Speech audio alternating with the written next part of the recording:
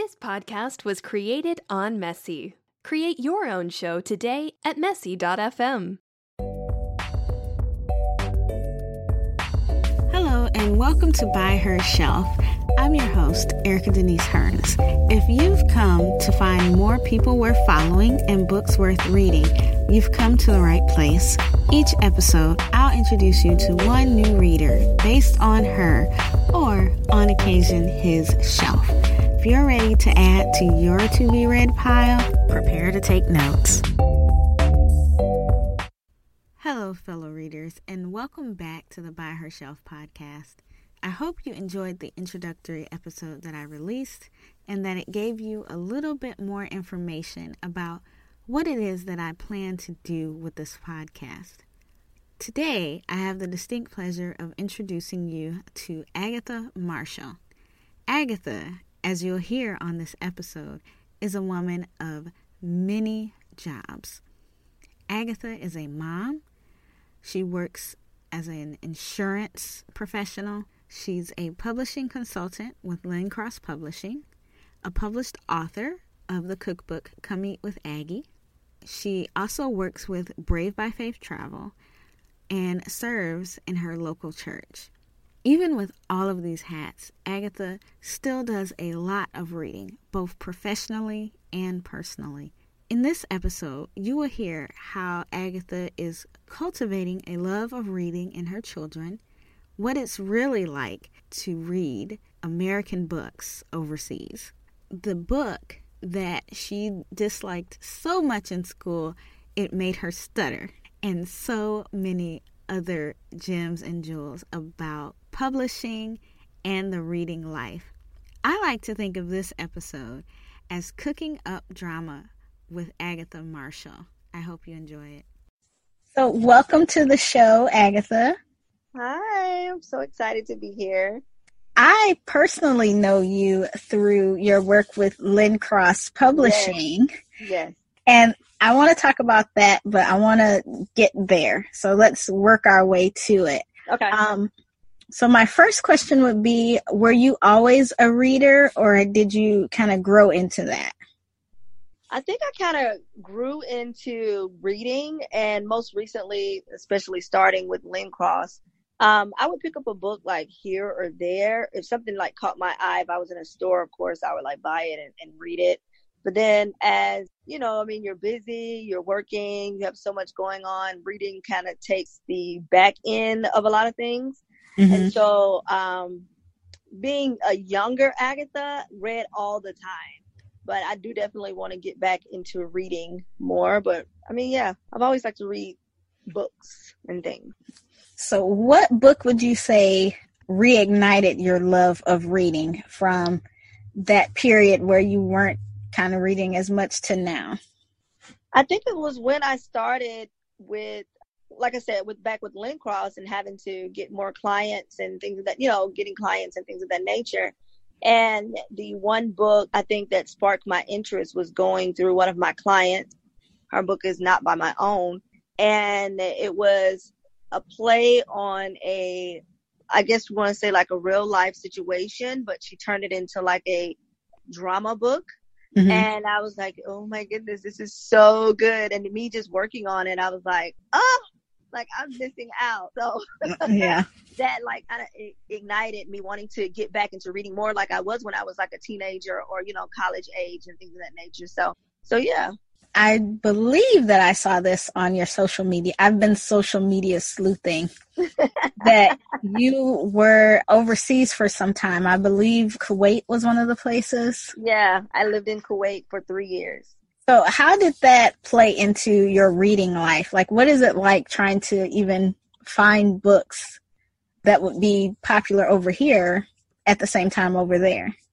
Well, the good thing is when you think about the Middle East or Kuwait, what we see on TV is totally different than what life is there. And so they had bookstores. They had, some of the same stores that we have here. What would be equivalent to a Walmart, we call that the Lulu Market. So, Americanized books would be there, magazines and stuff of that nature. Kuwait was definitely, I always called that season of my life the dry season because it has two relevances. One is being in a desert. So it was very like a desert situation where we lived. There were barely any trees. It was just a lot of sand and dirt, and it was just But then another thing, as far as spiritually with myself, that was one of my dry seasons, like my preparing season for when I moved back to the United States. And in that dry season, all I had to do was read a book. I homeschooled my kids. So I have 3 kids. At that time, I only had 2. So I had to do a lot of reading when it came to homeschooling them, and a lot of books that they had to read as far as for projects that they had for their school. So when they were finished reading a book, I would have to turn around and read the book just to make sure that they answered the questions right, or you know, they had their book summary right. So a lot of things that, you know, us thinking here in America, oh, they don't have all that. They did. They had everything, and I was able to go buy books.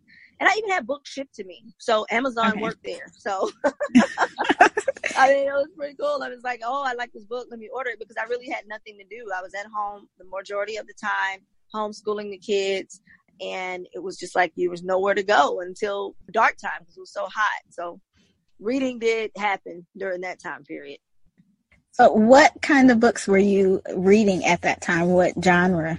It was just a different genre. I mean, you had the Christian books, of course, with a lot of people that I know, their books that are out. And then I love drama books. So that's where I gained my love for reading, was a lot of drama. So I don't know if you know, like Sister Soldier and all of those type of books. Those are the type of books that I read. And so during that time period, I still had those books. It was like, oh, I have nothing to do. Let me pick up my Sister Soldier book and read it. So, I mean, it was just a mixture. It was cookbooks because, you know, I like to cook.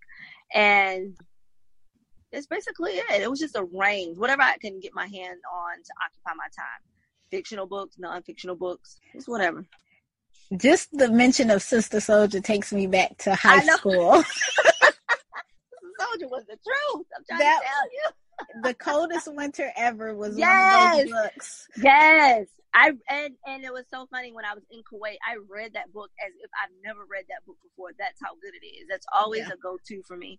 I love The Coldest Winter Ever, Sister Soldier, and, you know, just drama-filled books. You know, you're just trying to, nothing was on TV, so I was like, let's get into this book. Now, have you read her nonfiction book, No Disrespect? I haven't read that one. Oh, you have to read it. Okay, now I'm going to put it on my book reading list. I read that one, and she has one section about a guy that she was dating, and I'm not going to ruin what don't ruin it at all. So good. But the thing that he says to her at the end of that chapter, it's one of those moments where you gotta close the book and just go, whoa. Wow. It's Nathan. It's in the part called Nathan. Okay. I even remember the name because I was just like, I don't know what I would have done. Now you're going to have me going on my Amazon account and ordering this book now. It's just as drama filled as her fiction. I was like, and it was one of those books where I'm just like, what is going to happen when I get to college if this is the kind of stuff that goes on in college? Right. So when did you get back to America? It was November 2016. Oh, okay. We moved back. At that point in time, my kid's father, he works over there, so he's a military contractor. And at the time, he didn't know how his job was going to play out. They didn't know if they were, canceling the contract, things of that nature. He's still there. He's been there now I've been home for 2 years now, so he's still there.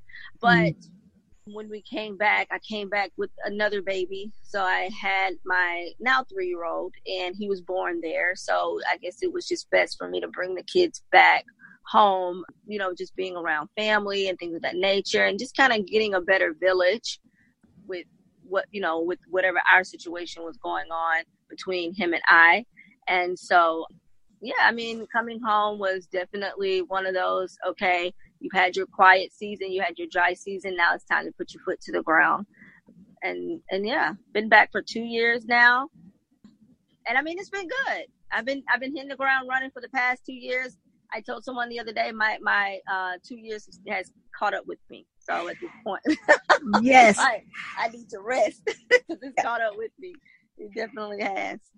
Now, I know I mentioned that I know you through Lincross Publishing, and that is not your only job. No, it's not. And from what I see on Instagram, I'm like, this woman has so many jobs. So this is going to be an interesting interview. Yeah. I mean, it's pretty cool. I do a lot. And I can just go through it real quick. I have a standard 9 to 5. I work in insurance.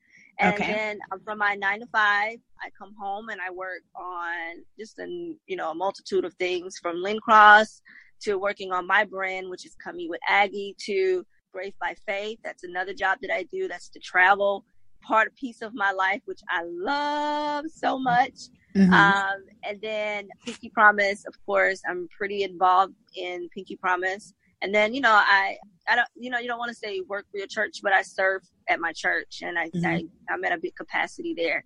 And so, and I'm forgetting one thing. I started a new telecommunications business. I'm working for, to help people that want to work from home, for people that don't want to go get a 9 to 5 or stay in a building. I can provide, I provide avenues, means, and ways for them to work from home. So what's like 6 things that I do? But I always tell people, even though I'm coming to my rest season, because I know, and just a couple of months ago, right before I went on one of my work trips, I felt my season shift.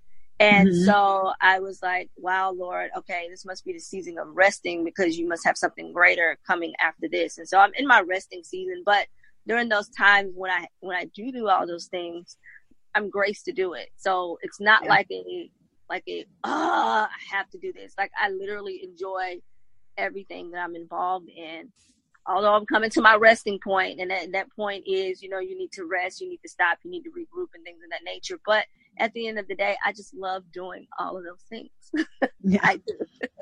And that's the hard part, is that there comes a time when there's so many things that you have your hand in, right, and that you want to continue. Yeah. But your body, your spirit, the Lord, everything is like, you need to take your hands off a couple of these things. Yeah. So, I mean, I won't fully, it's so funny because everybody tells me that I won't fully take off, my actual duties, my actual jobs and things that I get paid for, like, my 9 to 5. I can't definitely take off that, because my saying is the rent don't care nothing about you being tired. Right. Good job. But some of the things, like with Pinky Promise, even though I'm fully involved for the full year, it's not as like a lot of work, but some things I am taking a break from. And it's so amazing that I have just an amazing village, an amazing team to assist in helping me, when I do take my sabbatical, which is at the beginning of, January. But yeah, like you said, it comes a point in time where you can't continue on, and you have to recognize that in order to be healthy in yourself, so you can continue on with whatever God has you do. Some things can't stop, but some things, I can take a back seat too, because I have an amazing team to help me out. There is always a need to refresh. Yep. I have a question about your work with Lincross. So yeah, go ahead. The first question would be, how did you get started working with Lincross?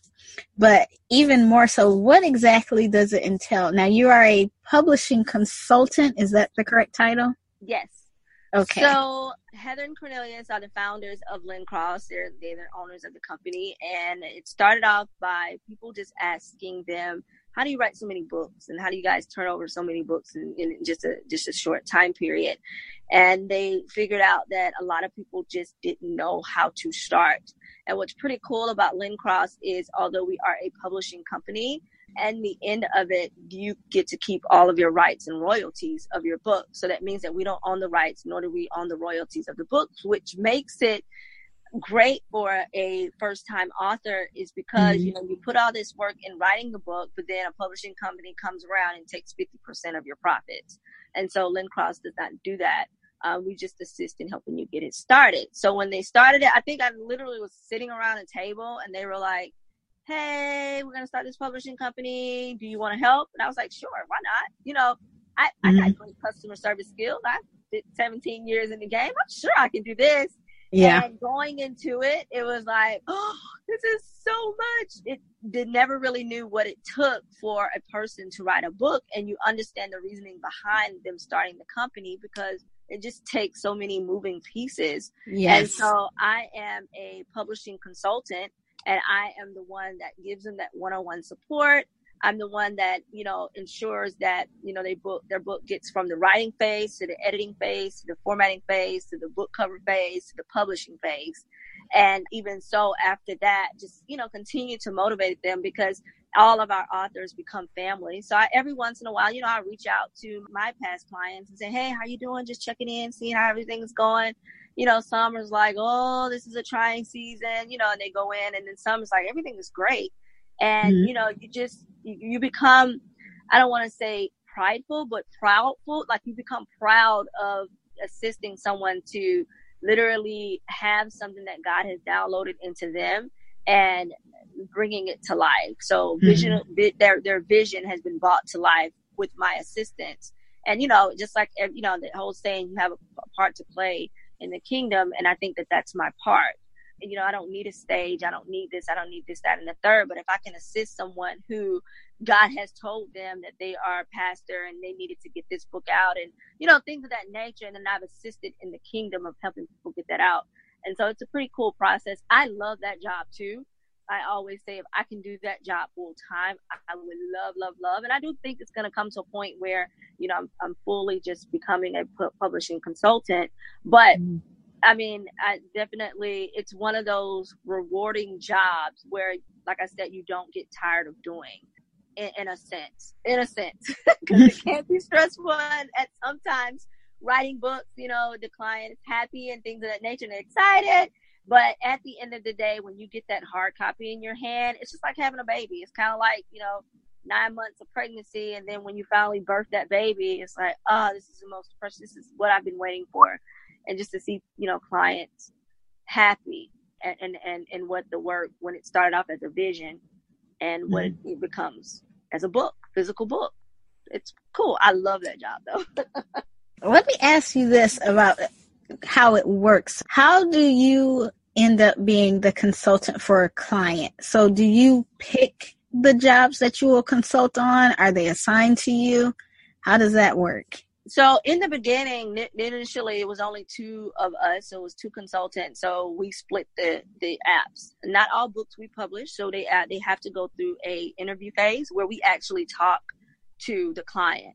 And the reason why we do that, we talk to them, is because, yes, you can write down what your book is about on an email. But when I love to, hear it. I want to know what it sounds like, or know what your passion is in this book, because anybody can write a book, as you can tell.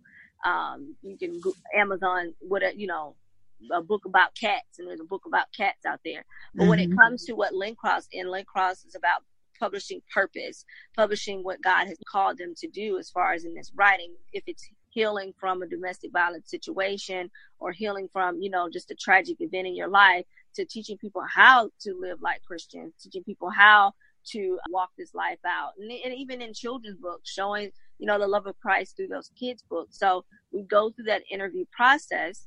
And then what happens is, if I interview you, say you come on my slot, and then I interview you, I'm your consultant. Okay. Now that was the initial phase. It was because it was only two. Now I moved from a publishing consultant to publishing consultant / manager, so to say. Okay. So now I actually were able to hire 4 more consultants up under. Oh, wow. So yeah, we have like 6 consultants now. And because the demand is great. And so now I'm the one that's filtering out the books to those consultants. So I train them, teach them how the process works, things of that nature.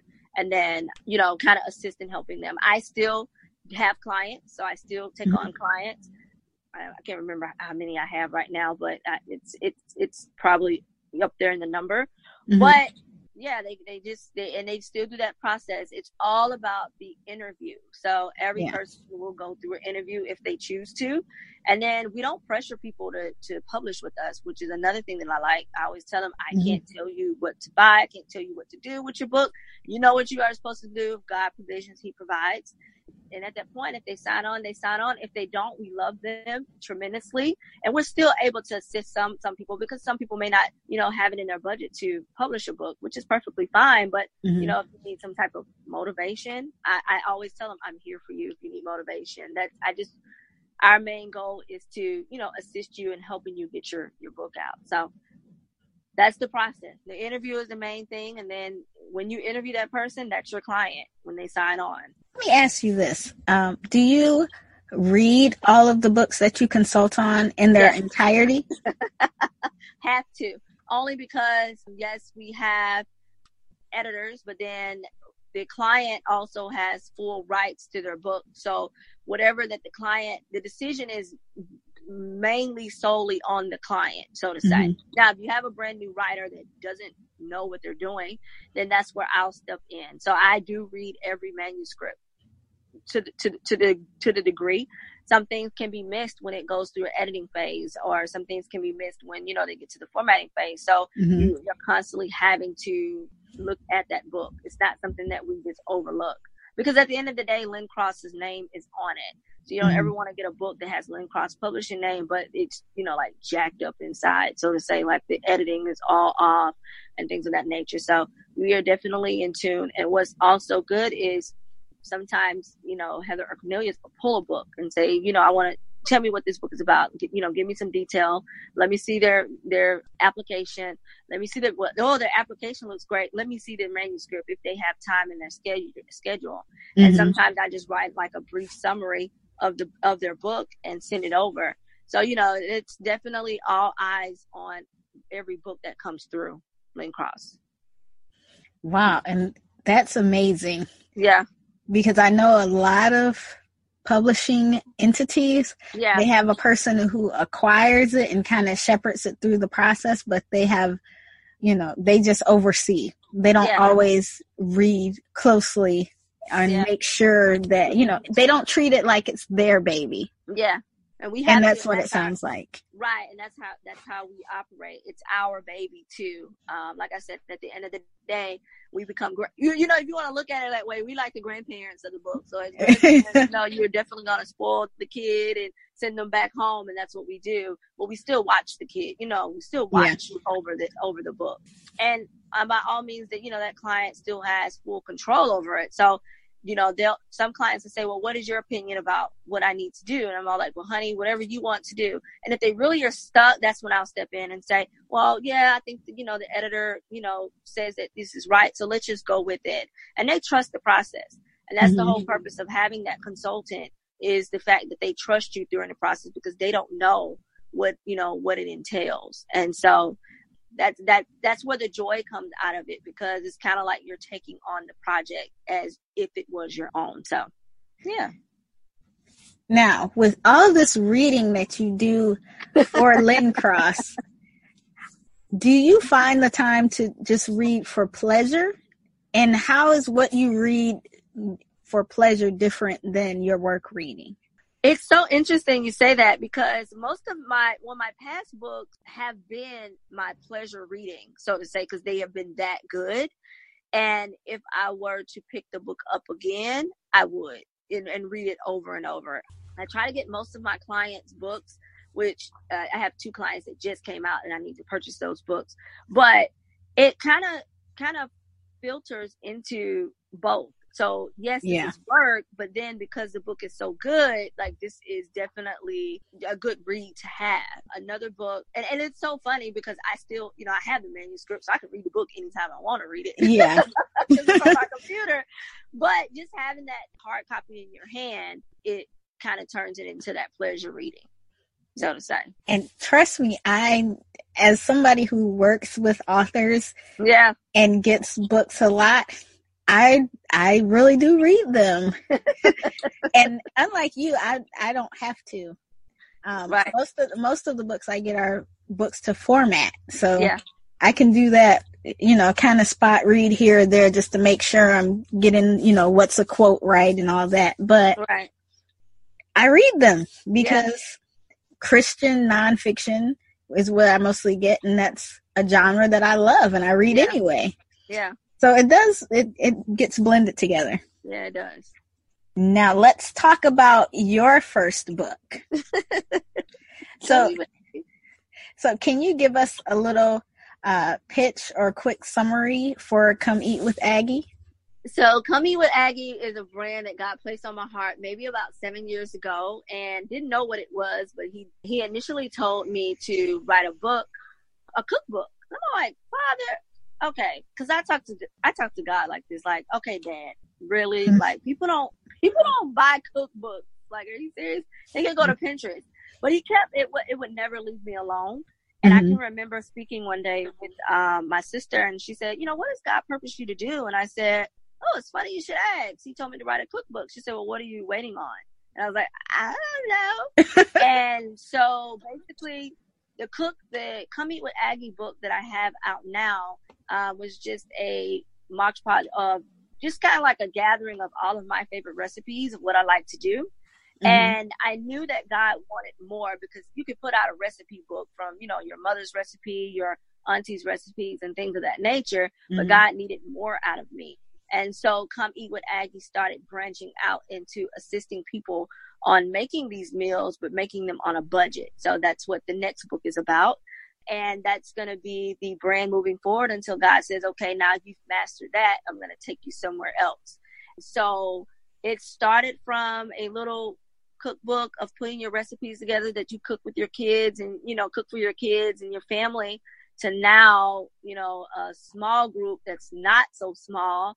And it's so funny. I have over, I think, like 50 something people in my small group, but because I can't house all 50, only 15 show up, 20 show up, 9 show up, 6 show up at a time. So now it's branched into showing people how to cook on budgets. And when I say budgets, I'm not talking about $40 budgets. I'm not talking about $20 budgets. Like, I literally want to teach you how to make a meal on $8 a person. And that comes into play from when I was young, and me and my kid's father, we were just starting out, and we only had $5 to our name. What are you going to make with $5? And I would take that $5 and go to the grocery store and get 2 items and make a meal and make it enough to where it'll last us for 2 days. And so that comes into the Come Eat with Aggie brand. That's where it's headed now. Many new things are coming up with it. I'm pretty excited as I continue on with Come Eat with Aggie. But yeah, that's how it started. Started off as a standard cookbook. Listen, I need you to come and help me grocery shop, because my meals are not, it's not working. I'm sitting here, and I've had days where I've had $5, and I'm like, that translated into 5 Michaelina's frozen meals. I'm sorry. No, and it could have been so much more. I know. Listening to you, I could have had like a real meal, but I don't have those skills. So you need to come with this cooking on a budget cookbook. I'm so excited. It's on its work. That's the part of my resting period. With, the other things that I do, it's the resting period of Come Eat with Aggie now to bring it out. That's a lot of things that I do. I teach people how to shop on a budget too, as well, with their groceries. A lot of times we overspend money on groceries when we don't need to. So my grocery budget is $150 every 2 weeks. And I have a family of 4 living with me. So it's me and my 3 kids. And yes, they get their snacks. And yes, we have food in our refrigerator. And people did not believe it until they came to my house and saw my fridge full of food. And I do grocery store trips with them. And, then I just turned it into, just recently with my small group, just turned it into a cooking session. Okay, yeah, I can teach you how to shop on a budget, but then what are you going to make with the meal? Because that was a lot of the things, that was a lot of the air of grievances of what the people that were in my small group. Oh yeah, Agatha, that's good and great. You can show me how to shop on a budget, but what am I supposed to do with the food when I get home? Well, I'm going to show you. And so we've made shrimp dinners for $10. We've made shrimp and salmon dinners for $25. And I mean, when I tell you shrimp and salmon dinners for $25, that fed maybe 8 people. So when you break that $25 down, that's $2 a person. And so I teach people to think that way. Don't think of, oh, I got to spend $25 on a piece of salmon. No, you need to get the $6 salmon, honey. And, you need to get the $1 bag of rice, and, let's make a meal out of it. And boom, you have a meal for $7 there. So it's pretty fun. And I one day after my small group, I was just amazed at how God has started me off with a small cookbook and turned it into something that is beneficial for people. At any point, we can go into a recession and we're not going to be able to afford a gallon of milk. But how are you going to be able to take that milk and stretch it? Or how are you going to be able to take that pack of chicken and stretch it for 2 days? Because, you know, we're in that situation, you know, we'll be in that situation. I've always lived like this. It's not something that I just woke up and say, oh, I'm gonna try to live off of $2 a day. No, Right. I've always been I've always walked through this whole life of budgeting my meals, not really thinking about it. It was like one of those subconscious thoughts, you know? It's like, I never really thought that this is when I took that $5 and made that meal for me and the kid's dad, to now literally this is real life. Like, people want to know how to make a good meal for $5. So, you know, it's pretty amazing. It's pretty amazing how God works. It's so cool. Yeah, and that's called a gifting, by the way. That's a gifting that you have. Yeah. That's what you do with budgeting and with food. Yeah. So I have a question for you as a cookbook author. What cookbooks do you personally love, or what cookbooks inspired you as you were working on Come Eat with Aggie? Many. The one, of course, Heather has a cookbook, so hers was a perfect recipe. That was more like a devotional. Seba. So Seba is one of my favorite chefs. She is amazing. I actually had a chance to meet her. It was so funny. One of my friends actually knew her, but she's from South Africa. And when I was living in Kuwait, I was watching TV. And in Kuwait, yes, we had cable, but during the day, it was really nothing on. And I was sitting there and Food Network came on, and there was this beautiful Black lady on the television. And I was like, who is this? You know, I was like so starstruck. And just watched her, and literally she took, you know, she kind of does the same thing. She's more of an upscale chef, but, you know, she did do meals that, you know, you can take an upscale meal and make it at home. So that kind of intrigued me too. Like, I want to make these meals at home. And so I met her and bought her cookbook. And then Aisha Curry's cookbook. Oh, so amazing. And then John Legend's wife, Christy, her cookbook is so cool. So those, as far as when I was writing Come Eat with Aggie, Seba, and I don't know if you remember, they were on the Food Network channel. It was a Black couple. Pat Neely. Yes. The Neelys. They had a cookbook too that I have. It was a holiday cookbook, and I loved watching them here in the States when they were on TV. So those are the most inspirational books that kind of inspired me on where the direction I needed to go. But now, of course, Aisha has a new book out. Chrissy has a new book out. And, you know, I'm just playing the field, you know, kind of looking to see what everybody is doing. They put out big cookbooks, so a lot of content, and it's a huge book. And that's, you know, that kind of gives me ideas of what I want to do. You know, you kind of like research, well, what's going on, you know, what people want. And I find out people just want something simple. How do I do this? Can I put it in my purse? You know, can I carry it around? And if I'm going somewhere, I can just pull it out. But yeah, those are my top. If I can meet Aisha and Chrissy, I would be amazed. I've already met Seba. And when I met her, I was a fangirl. And I'm not typically a fangirl type of person because I know a lot of people, but it's kind of like, oh, Seba, she's so amazing. But yeah, she's one of my inspirations. Now, this is my last cookbook question. What kind of recipes, like, is it for a specific lifestyle or diet that you do your recipes for, or do you run across all different preferences as far as the kind of diet that people are eating? Yeah, it's funny you ask. A lot of people ask that question. I am gluten-free, and I'm also a vegetarian / pescatarian most days. So when I say / pescatarian is I do have to have the fish and the, you know, some type of protein outside of a veggie because I have a thyroid disorder, which I don't mind talking about. I've had it since I was 8, and it's basically lack of iodine, and I don't have the thyroid gland, so I have to have something that is going to produce a little bit more iodine than veggies. But the majority of my diet during the week is a vegetarian base, and then maybe once or twice a week I may throw in, you know, some salmon or something like that. Okay. My kids still eat meat, so I still cook meat for them. They're like, we are not vegetarian, Mom. We are not doing that. And it's fine. I started off as meat. I don't force anything on them. So whatever they want, if they want chicken, I'm cooking chicken. If they want hamburgers, I'm going to cook hamburgers. So my cookbook ranges. I can make a regular meal and teach you how to make it regular with meat and then show you how to make a vegetarian substitute.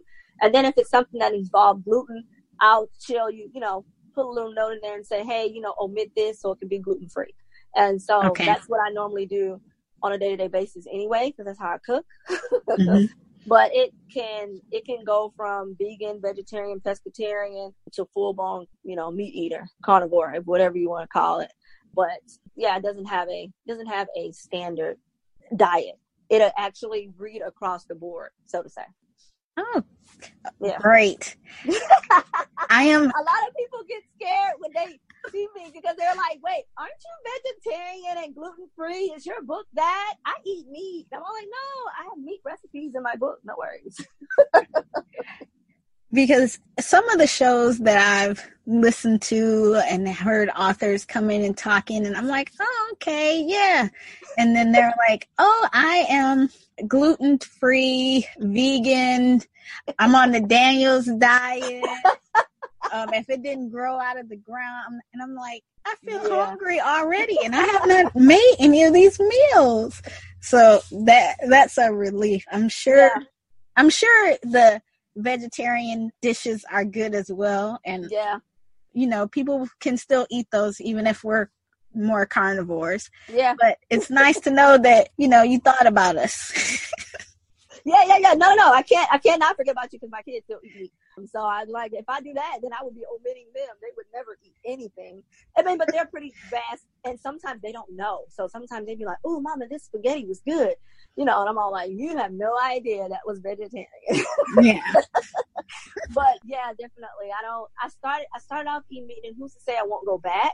Just right now, I'm definitely a vegetarian, pescatarian some days. But yeah, I have to still know how to cook it. It definitely, or especially where I want to go. I don't want to be limited to just one diet. I think that'll stifle me a bit. Speaking of your carnivorous youngsters, how are you raising them to be readers? So they have to read, and it's so cool that they go to school and their school gives them incentives. And so every day before they can turn on the TV during the school week, of course, weekends are free reign. You can do whatever, but they have to read 20 minutes every day. Okay. And that logs for their reading time for school that their teachers require. And then it also just gives them that brain, the brain cells to kind of functioning for them. But yeah, every day they have to read for 20 minutes before a telephone can be turned on, a game system, or a TV. They must have read that. If I'm not with them, then I ensure that whoever's with them, like my mom or the babysitter, ensure that they read. Have you read today? Yes. And how they do it is, how kids are. They're very clever. Yes. Oh yeah, Mommy, I read. Where's the book at? I'm all like, where's the book at? Give it to me. And so I said, what chapters did you read? And they'll say, oh, I read chapters 1 through 5. Okay, give me 10 minutes. I'm going to read chapters 1 through 5, and then you're going to come back and tell me what the book is, those chapters are about.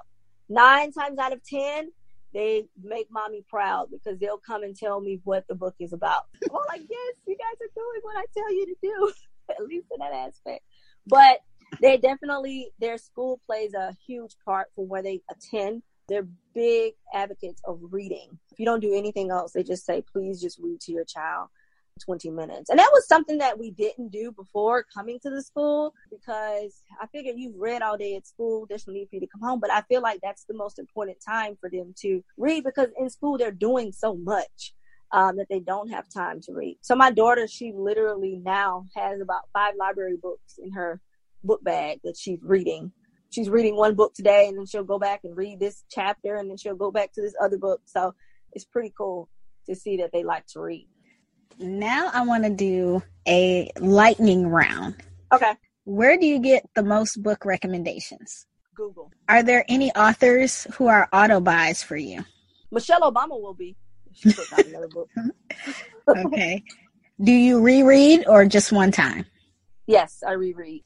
Do you read primarily for entertainment or education? Both. Always finish, or it's okay to ditch?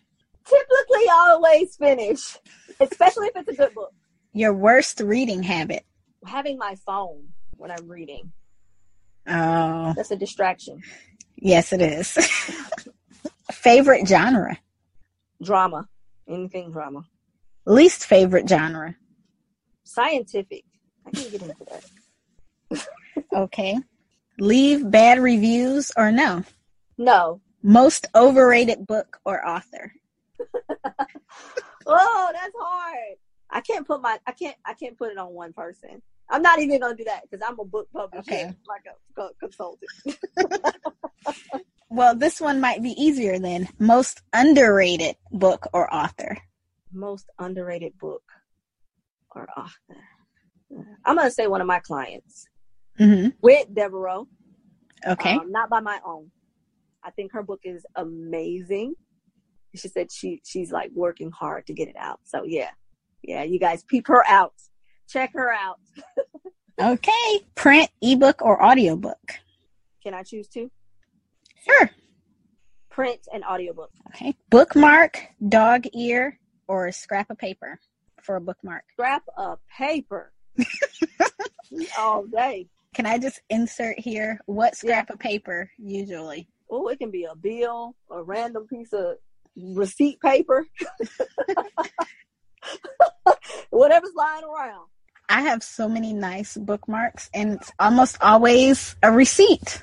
Yeah, a receipt. Yep. It just is. Buy or borrow from the library? Buy. Lend or not to lend? I'll lend all day. Highlight, underline, write in the book, or do you keep it pristine? Highlight, write, and underline. All three of those. Your average time to read a book? Oh, that is, if it's a good book, I can do it in a day. If it's a challenging book, it probably will take me about a month or two. And can I insert? When I say challenging, I mean like it's so much detail and that I'm very an analytical thinker, so I overthink it. So I have to go back and reread, make sure I ain't missed nothing. Current book That I'm reading now, Michelle Obama. What's at the top of your to be read pile? Oh, that was at the top. So now what's waiting on you? The Sister Soldier, the one you just told me about. That's gonna be next. No disrespect. No disrespect. What book are you excited about that hasn't come out yet? I'm going to go back to one of my clients' book. I can't say the title, but I have a client. Her book is going to be super amazing. And then hopefully it'll be out soon. So do you have a time frame for us to get back to you? For that book? Yes. Give me about 4 months. Okay. Still writing. She's not still writing. She's like in the editing phase. So we're waiting. It's going to be a good one, though. Understood. Yep. I've been there. Do you pre-order or not? No, I don't. No pre-order. That is all of the lightning round questions. You did it really fast. That was fun. I have a bonus question. Okay. What was your favorite book you were assigned in school? To Kill a Mockingbird, to be frank. That was one of the best books that I read. As hard as it was when we read it, yeah. That's one of my, I love the Kill a Mockingbird. I love the book. I love the movie. They had the play, whatever, child. I love it. Love it, love it. Now, you may or may not want to answer this one, but least favorite book you were assigned in school? Oh, Did you just say Hamlet? Yes. Oh, yes. Okay. So were you just not a fan of Shakespeare in general, or was Hamlet specifically? What was the other one that he had? Romeo and Juliet. That one I read, which is perfectly fine. Overthrow. What is it called? Othello. Yep, that one was good. Amazing. Loved it. That during Hamilton, I was like, okay, nah, we're not doing it. So you were not here for Hamlet and his earnest anguish about this whole situation with his mom and his uncle. Nope, not here for it. I don't know. Maybe it was because of the fact that at that point being that young, it was like, I don't want to read no books. I want to go out and play. You know what I'm saying? Like, I want to not play. That was like high school. You know, I ain't got time with boys. But then after reading that, and then they put me in a AP English class. I don't know why they did that. AP literature class. I don't know why they did that. And then I kind of like grown to love that Shakespeare. But Hamilton was the first book they tried to throw at me, and I was like, no, ma'am, sir, you were crazy. Now, and it's so funny. I never knew why they put me in AP, because I hated like literature and English and all of that. They put me in a class. They were challenging you. Yep, I guess so.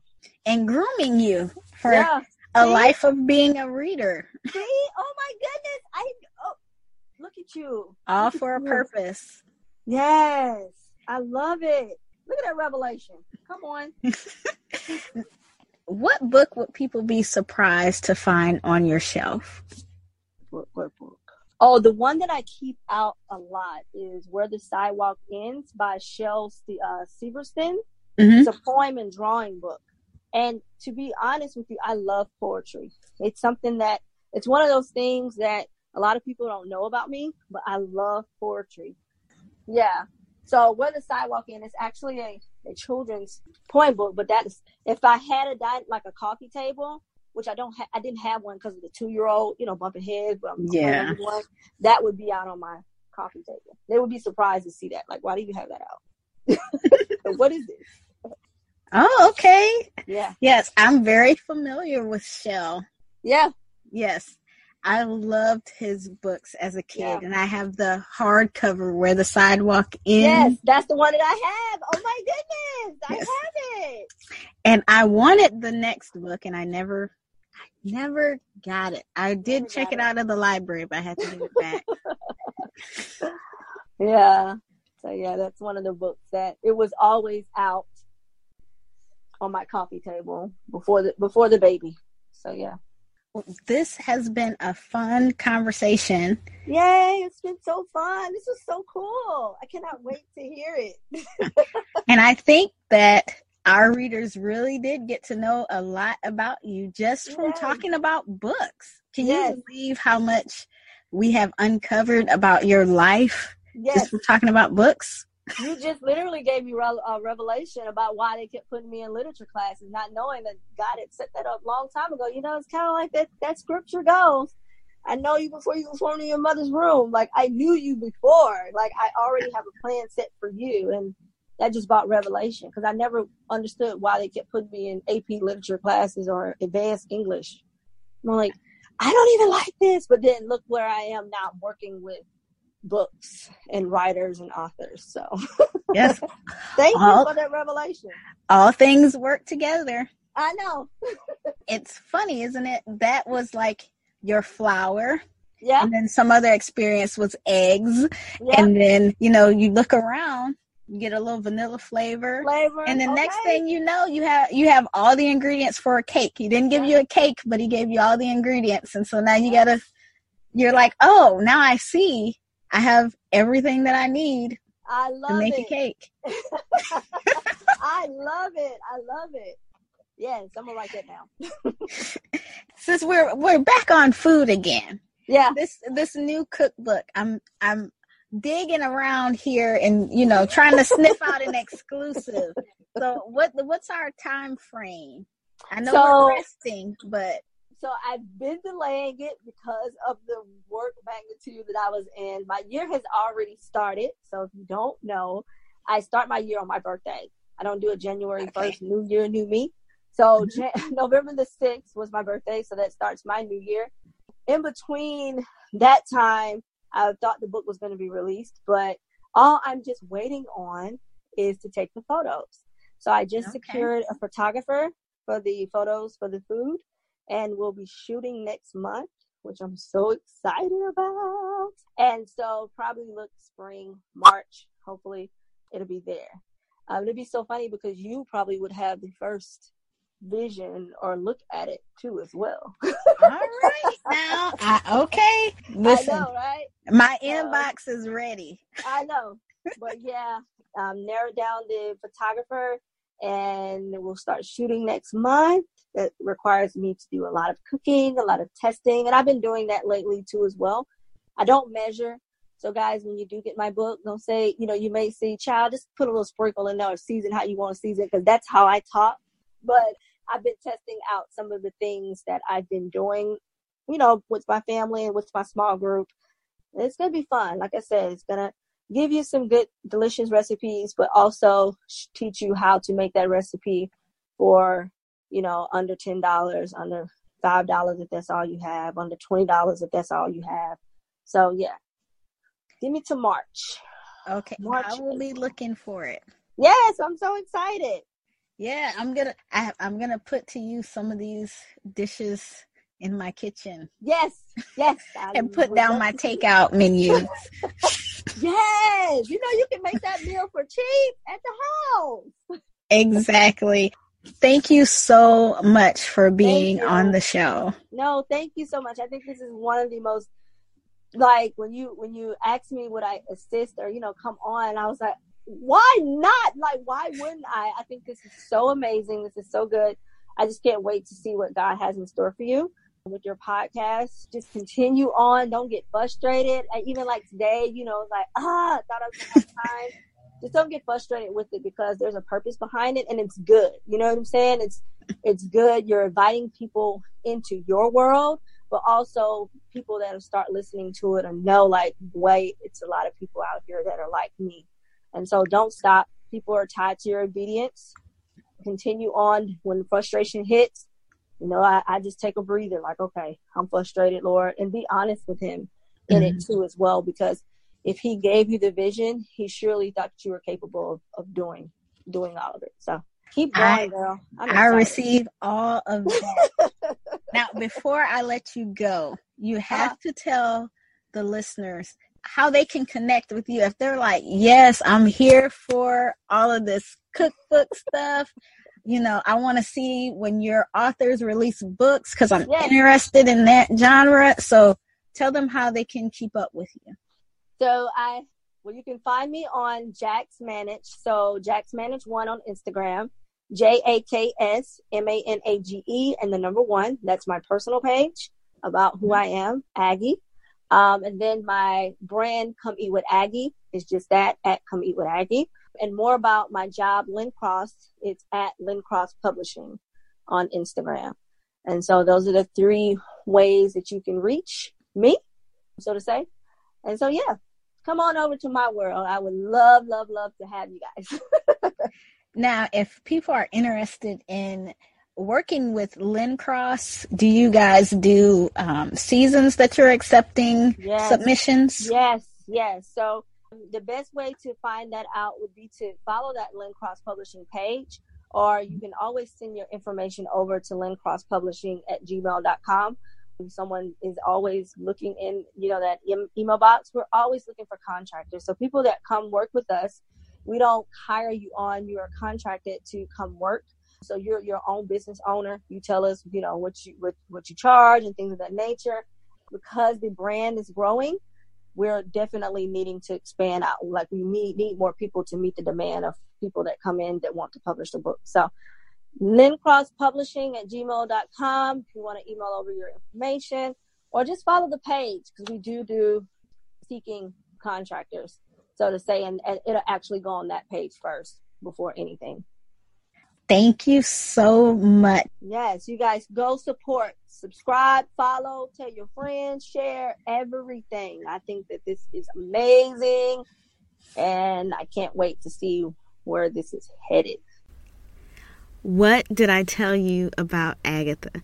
Isn't she such a fun interview? I really enjoyed speaking with her.